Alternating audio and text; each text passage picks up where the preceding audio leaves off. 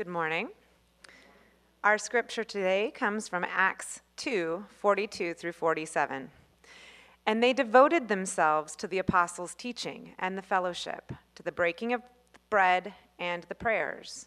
And awe came upon every soul, and many wonders and signs were being done through the apostles. And all who believed were together and had all things in common. And they were selling their possessions and belongings and distributing the proceeds to all, as any had need.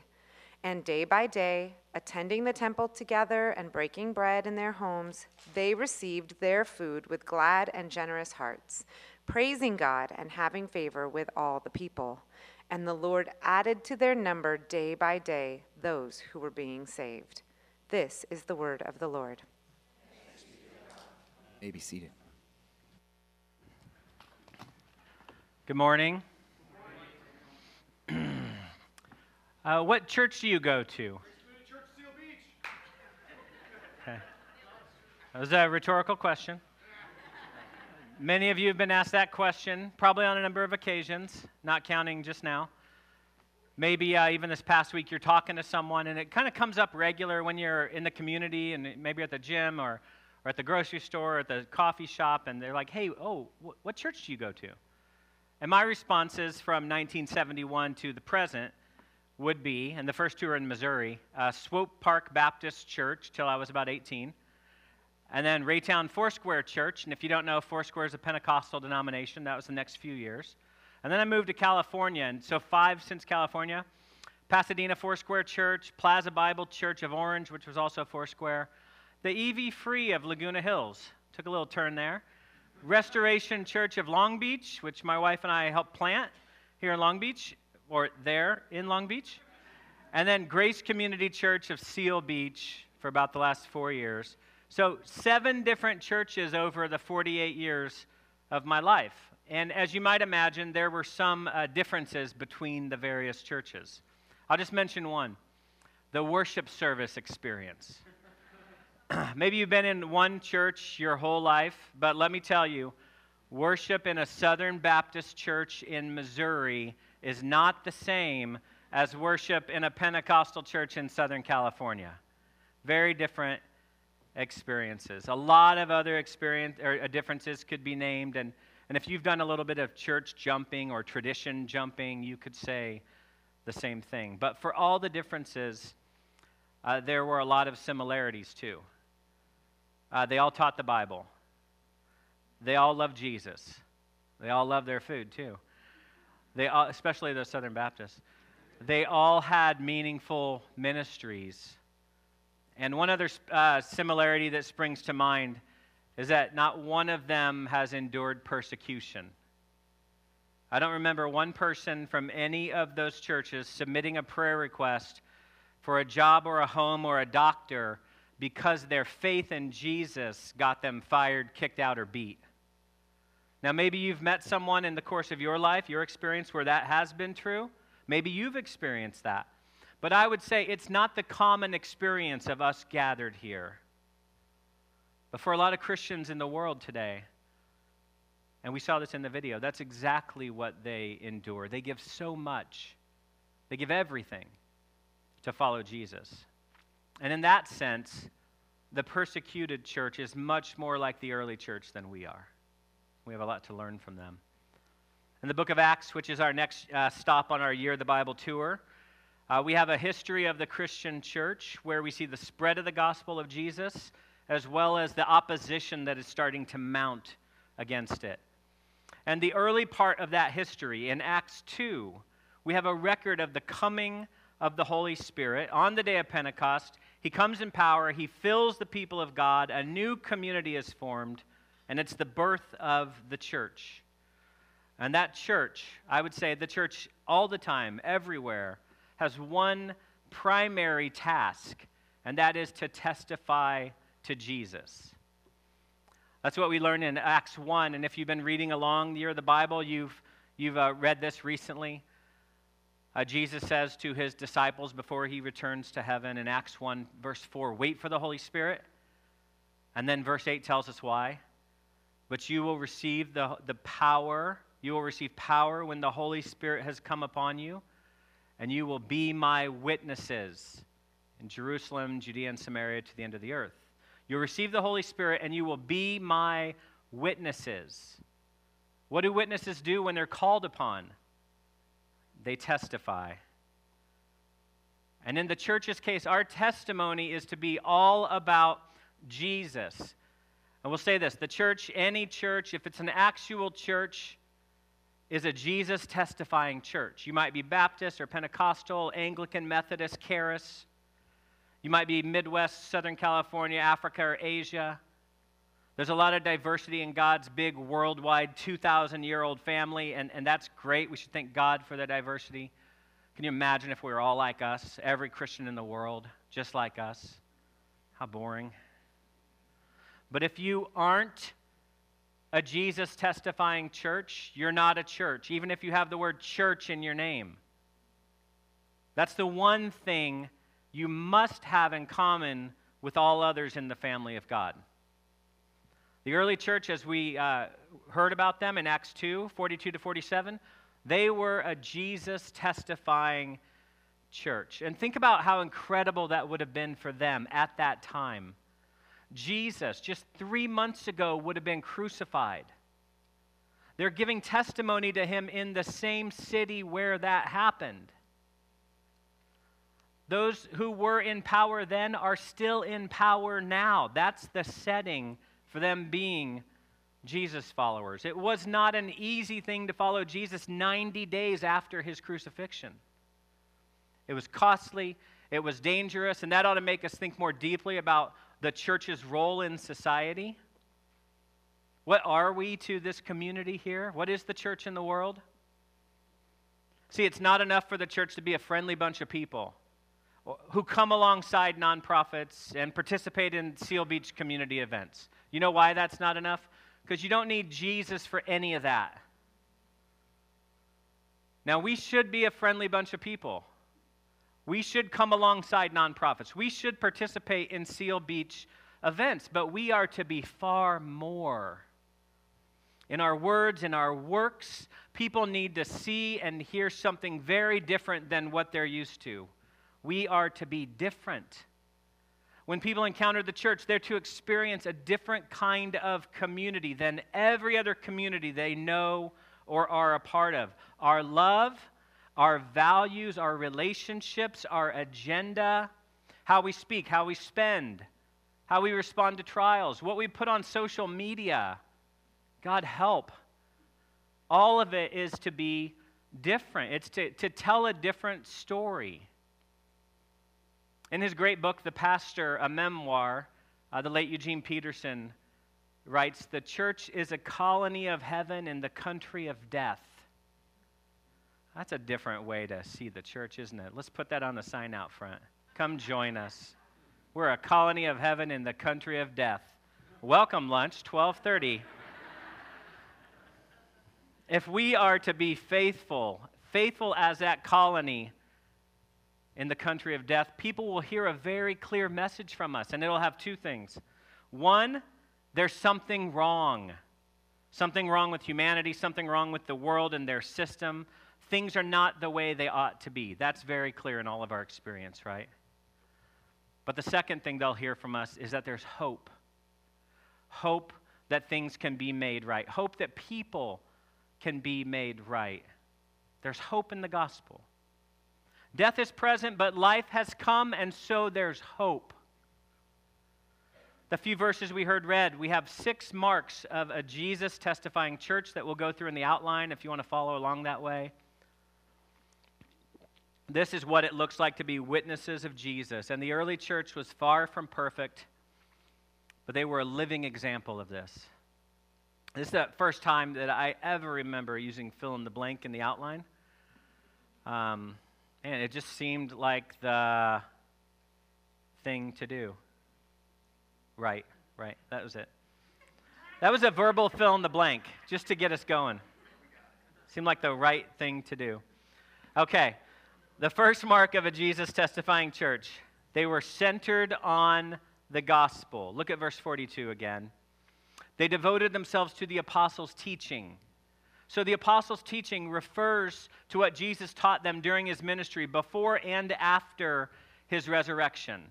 And the apostles like Peter, James, and John, they got a crash course in theology about the Messiah from the Messiah. Jesus was their teacher. The gospel was their course content. What an incredible degree program, right? That word gospel means good news. And probably the best and most complete definition we have in the New Testament is from Paul. And you don't have to turn there, but I'll read this from 1 Corinthians 15, 1-5. He says, "Now I would remind you, brothers, of the gospel I preached to you, which you received, in which you stand, and by which you are being saved, if you hold fast to the word I preached to you, unless you believed in vain.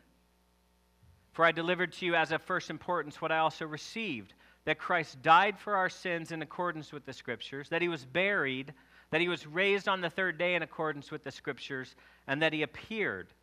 And so, in a nutshell, the gospel, the apostles' teaching, it's the death, burial, and resurrection of Jesus Christ in accordance with the Scriptures. So this is really important that we understand. That's what the gospel is, what Jesus has done. So it's not advice about what we need to do. That's not the gospel. Not about what you need to do. It's news about something that Jesus has already done for you. And all of what he did, Paul says, was in accordance with the Scriptures. That means it wasn't a new story, not something new that just popped up on the horizon in the first century, but a continuation of an ongoing story. What story? Those 9 months in the Old Testament we just read through and preached through. Jesus came to fulfill the Scriptures, to finish or complete the story. What story? Humanity's story. A story that had a beautiful beginning in Genesis 1 and 2. You remember that, right? God's people, under God's rule, in God's place, the garden. Beautiful beginning, tragically wrong by chapter 3. It turned. Sin had come in and spoiled God's good start. Jesus came then, later on in the story, to turn that tragedy into victory. To make a horror story a saving story instead. How did he do it? By his death, burial, and resurrection from the dead. He did it by the gospel. And if anyone's received that gospel, if you're standing in it, if you're holding fast to it, then your sin has been paid for. Here's the Southern Baptist in me. I said, all your sin has been paid for. Death for you has been defeated. And a home with God like Adam and Eve once had has been purchased and is waiting to be delivered to you. The new heaven and the new earth coming down out of heaven for you to dwell in forever. Humanity's story has been turned into a saving one because the long-awaited Messiah, Jesus, the world's true King, has come and has been successful where Adam failed, where Israel failed, where you failed, where I failed. And that's good news. This gospel, Jesus' work on our behalf, that's what shapes the people of God. That's what shaped the early church. That's what shapes us, the gospel. And friends, we're all being shaped by something, aren't we? If not the gospel, if that's not the most powerful influence in your life, it's the next most powerful thing, whatever that is. A particular worldview, some sort of social pressure, a relationship, an addiction. There are a lot of competing influences that are more than happy to receive your devotion, your time, your money, your life. They promise life, but they deliver death.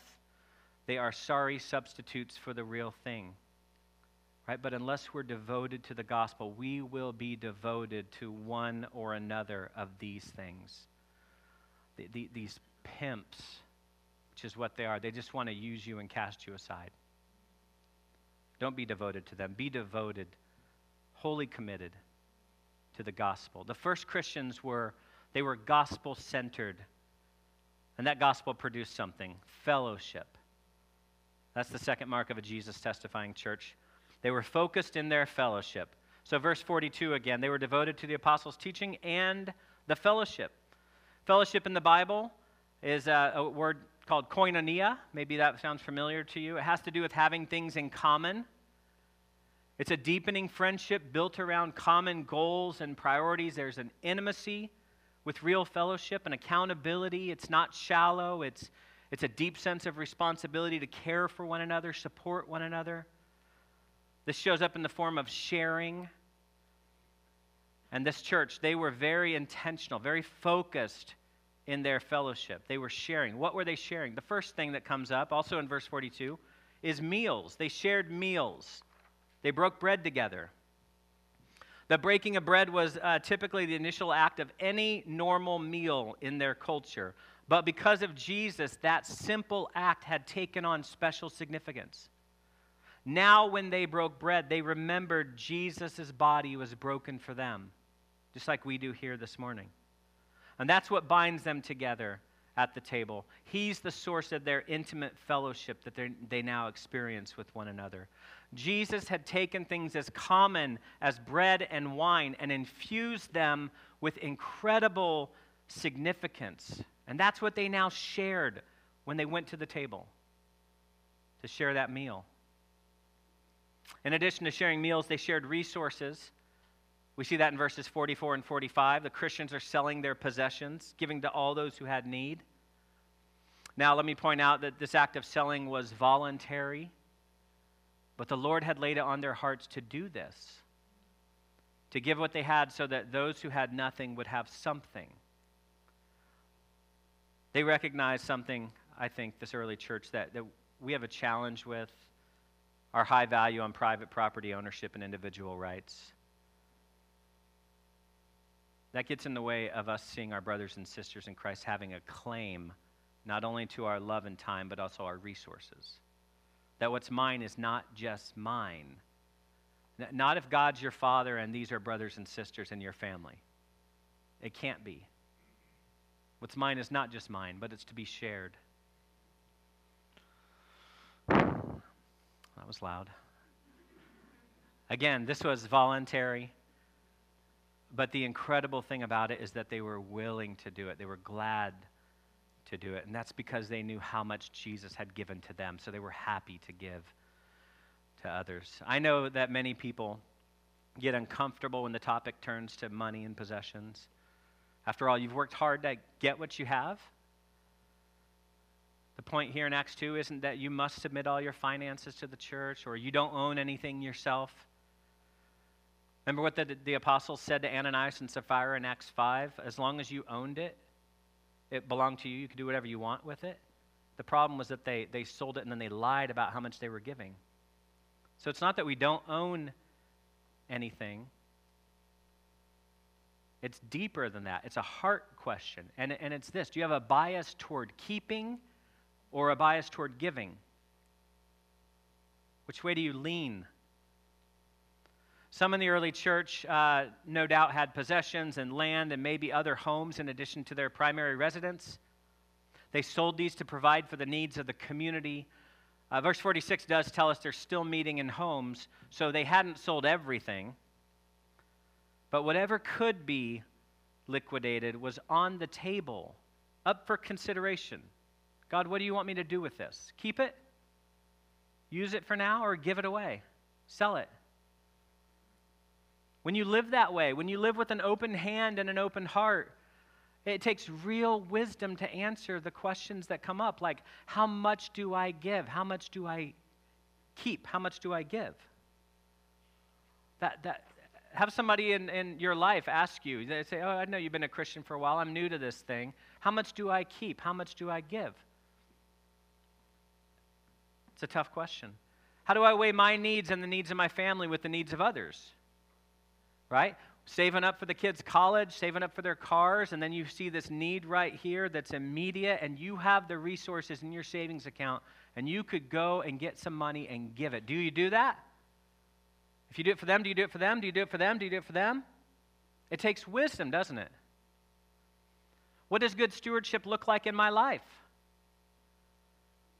These are great questions, tough questions. They need to be asked, but they only come up when we see our lives and resources as things to be shared. They don't come up for the hoarder. The hoarder doesn't struggle with their giving. They just don't. But you know what? They'll never know the joy of meeting someone else's need. They'll never have that sense that God has used them to answer someone else's prayer. We don't want to miss out on that. There's something else going on here in this Acts 2 community that is as impressive as people selling their possessions, I think.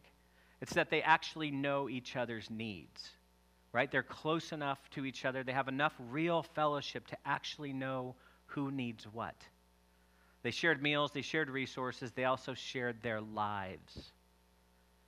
We read that they went to the temple together. They gathered together in homes. They were together. It wasn't just giving their money and providing resources for those in need, because we can do that from our couch online. It was sharing their very lives, spending time with each other, knowing each other outside of Sundays, we could say. This is regular and ongoing, not just kind of bumping into each other at Trader Joe's, as fun as that is when we get to see each other out in the community, wherever you shop, I don't know. What's Trader Joe's a bougie reference? Whole Foods? The 99-cent store, let's be honest. That's where we meet, isn't it? I know. But there was an intentionality in their fellowship. They planned to be together. They planned it on their calendars to be together, to share meals, share resources, share their lives. And it was a beautiful picture of what the church is supposed to be. And I can't help but think of some of our life groups. There is really rich fellowship outside of life groups. You don't have to be in a life group to experience wonderful, sweet fellowship like we're reading about today. But life groups are a great place for you to experience that. People that know you, love you, are with you, especially when you really need it. I think of a couple specific situations just this last month or two at our church where one of our members lost his spouse, another one was having a surgery, and the people in their group gathered around a phone and a conference call from their life group to pray for this couple who the husband was having a surgery the night before he had that surgery. And in the other case, where the gentleman lost his spouse, she died suddenly. And do you know who the first people he called were? With his life group. And they rushed over to the house to be with him, and they've been with him every step of the way since.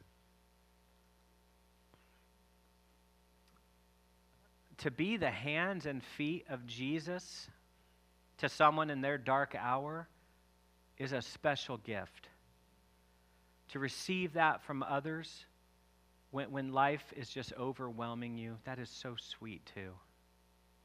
The church in Acts 2, those Christians, they were focused in their fellowship. But this sort of selfless, others first posture doesn't just happen.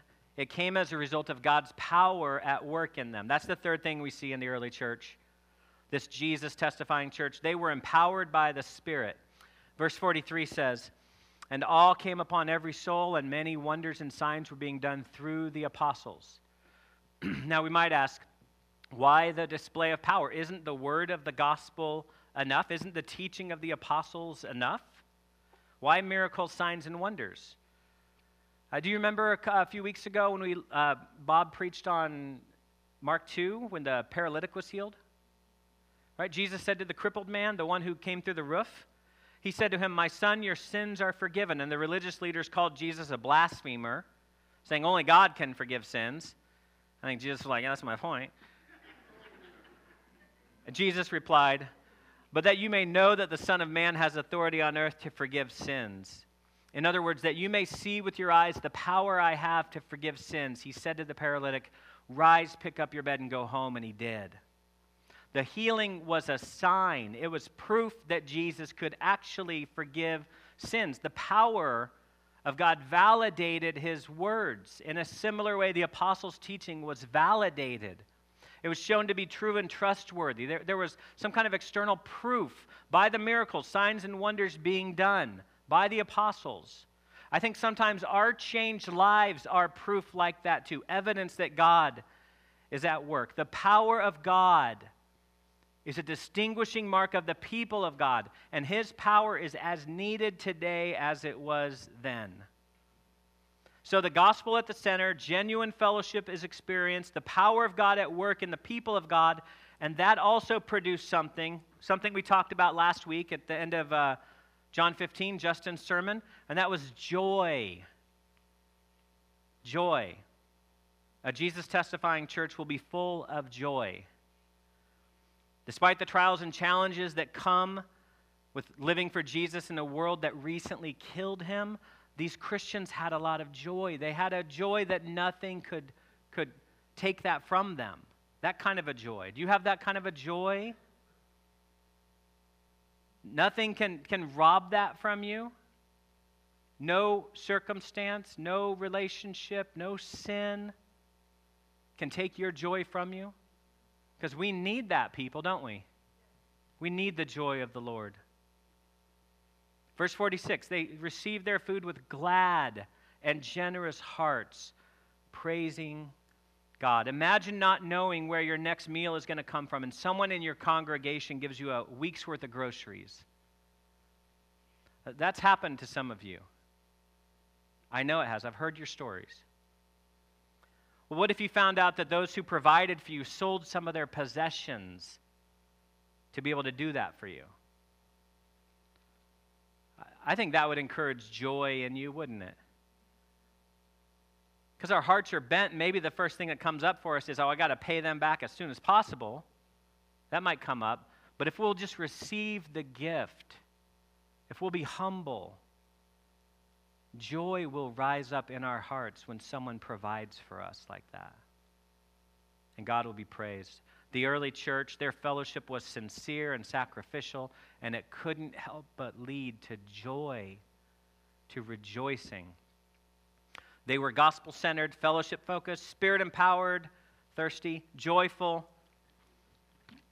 people. And that got the attention of their neighbors. The fifth mark of a Jesus-testifying church, they were compelling to their neighbors. Verse 47 says they had favor with all the people. People would say, there's something about those Christians. They're weird, but good weird. Gospel weird. Let's roll with that. Gospel weird.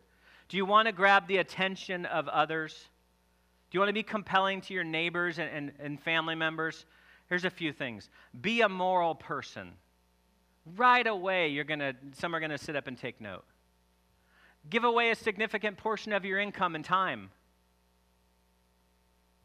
Forgive those who hurt you before they ask. Stake all your hopes on a dying and rising Messiah.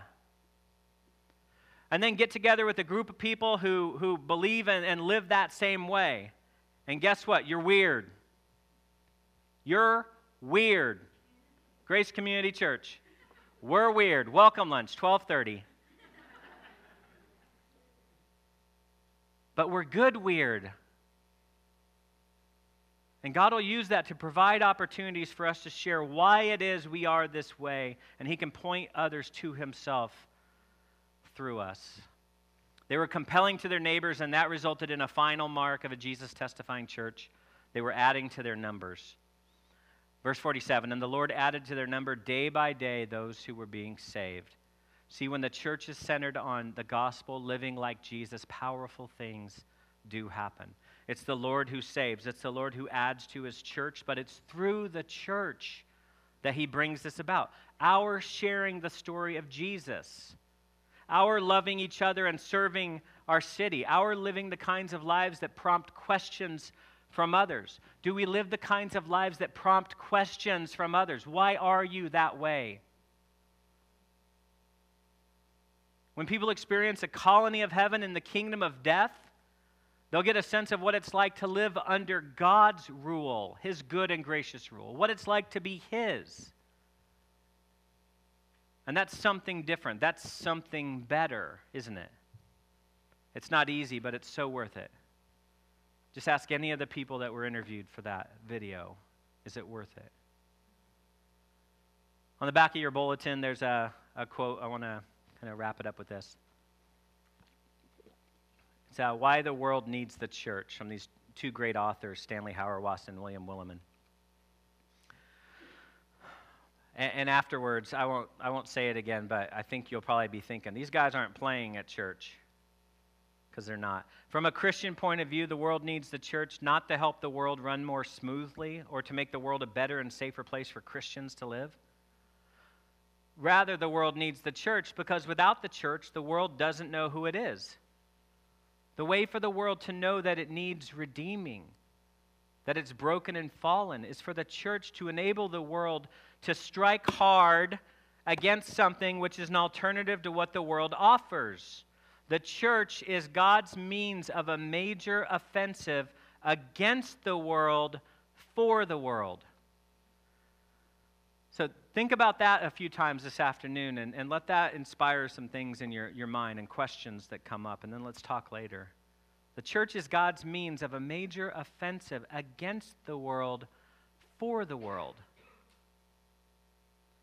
Well, I hope this morning wouldn't discourage you, but it would encourage you where you're living this way, where your life is a Jesus-testifying life, and how our church is doing the same, but also that we would hear God speak to us and we would let it highlight perhaps some of the things that are missing from our life, our individual lives, our church life. And we'd take advantage of all the gifts God has given for us to be a Jesus-testifying church. His Word, His Spirit, His grace, this church.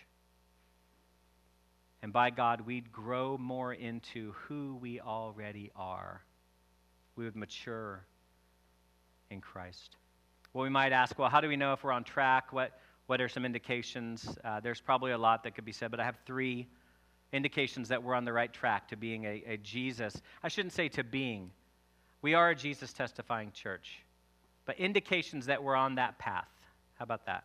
1, our pronouns will lean toward the plural. So our language is going to include more we, us, and our versus I, me, and mine.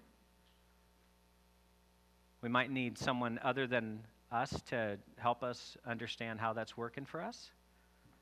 Our pronouns lean toward the plural. The way we see church will be changed. More like family. That's how we'll see the church. More like a family where sacrifice and sharing for each other is normal. At least that's what a healthy family does. Less like the Lions Club. We're a church. That's different. And then finally, our testimony in the world will be powerful. So verse 47 again, they had favor with all the people, and the Lord added to their number day by day those who were being saved. May God make that so here in this place. Amen.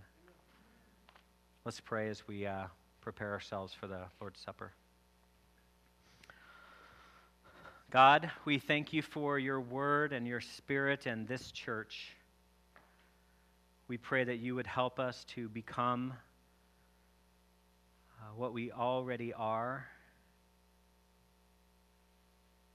a Jesus-testifying church. Give us favor, Lord, near and far, and add to our number those who are being saved. Do this for us, we ask, in the strong name of Jesus.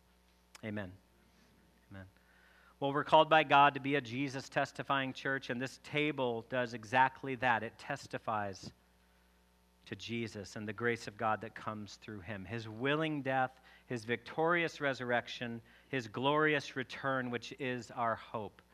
It's all pictured here. So, brothers and sisters in Christ, the Lord has prepared this table for all who love him.